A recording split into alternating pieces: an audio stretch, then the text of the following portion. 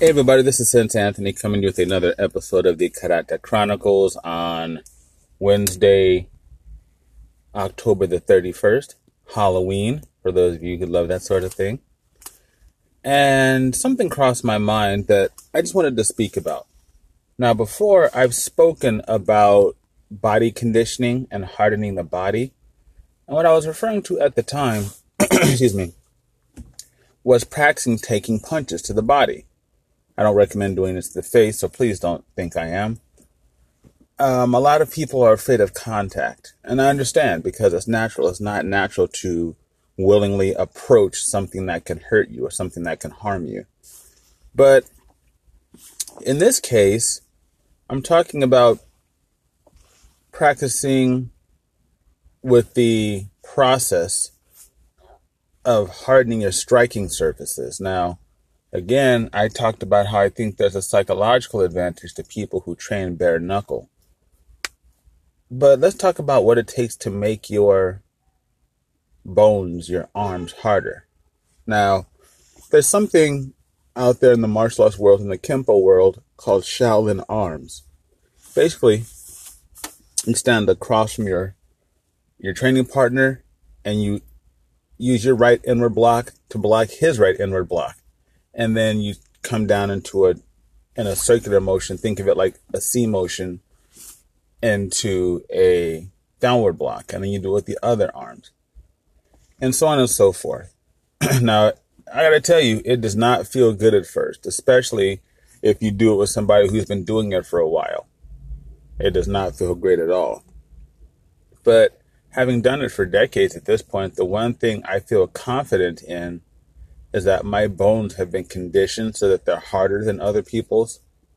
Sometimes I'm not even looking to evade an attack or block an attack in the traditional sense. What I'm looking to do is attack their weapon. If I've got my left foot in front, let's say they've got their left foot in front, if they throw a jab at me, I'm not going to look to parry it with my palm. I'm going to look to smash into their arm with mine. And that may seem kind of weird, but the fact of the matter is it's very effective, because if you can get a person to second guess their attacks, in essence, you slow their attacks down, or you make them less willing to attack you, which in turn gives you more opportunity to attack them, right? And I think that's important. So when people ask me how I do it, I just tell them keep it practical. You know, a lot of people want to do the stuff like in the classic, well, I don't know about classic, but in the original Kickboxer movie with Jean-Claude Van Damme, they showed him kicking trees and doing all this stuff that Muay Thai stylists in Thailand and Prado Soray stylists and Lethwei stylists actually do. But that's not necessary. I practice just by punching a heavy bag bare knuckle and not going super hard, not trying to smash into it, because you'll hurt your hand, you'll hurt your wrist, you'll hurt your bones.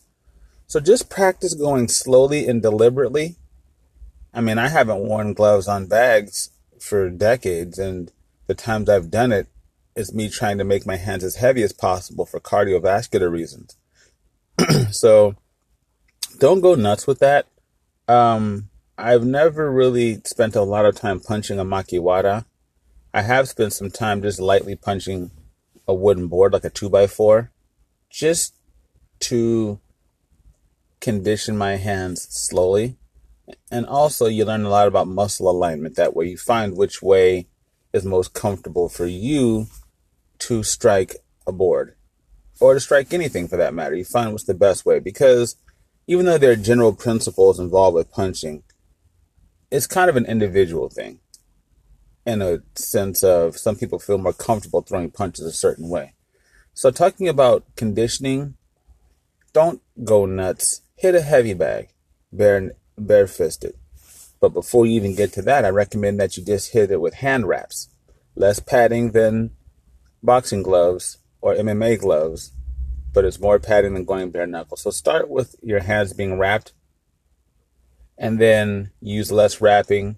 And as you use less wrapping, I want you to use less force. and just let your body build up that way. There's no real magic to it. I do push-ups on the floor on my knuckles, but I always have because I have small wrists. And when you're doing knuckle push-ups, your arms are aligned more correctly than if you are doing them with your palms. That's just what I do. So knuckle push-ups, slow progress in time. That's my that's my recommendation for the day. So don't go nuts, go slowly. Okay? Condition your knuckles slowly, and you will have a stark advantage when it matters because your fists will be like rocks. And believe me, I felt the difference. I've trained bare knuckle my whole life. I've trained with boxers. Yeah, boxing gloves hurt far less. So anyhow, I just wanted to throw that out at you folks and ladies today. Check me out at martialartsoakland.com. And by far the most important thing, please be kind to yourselves and each other.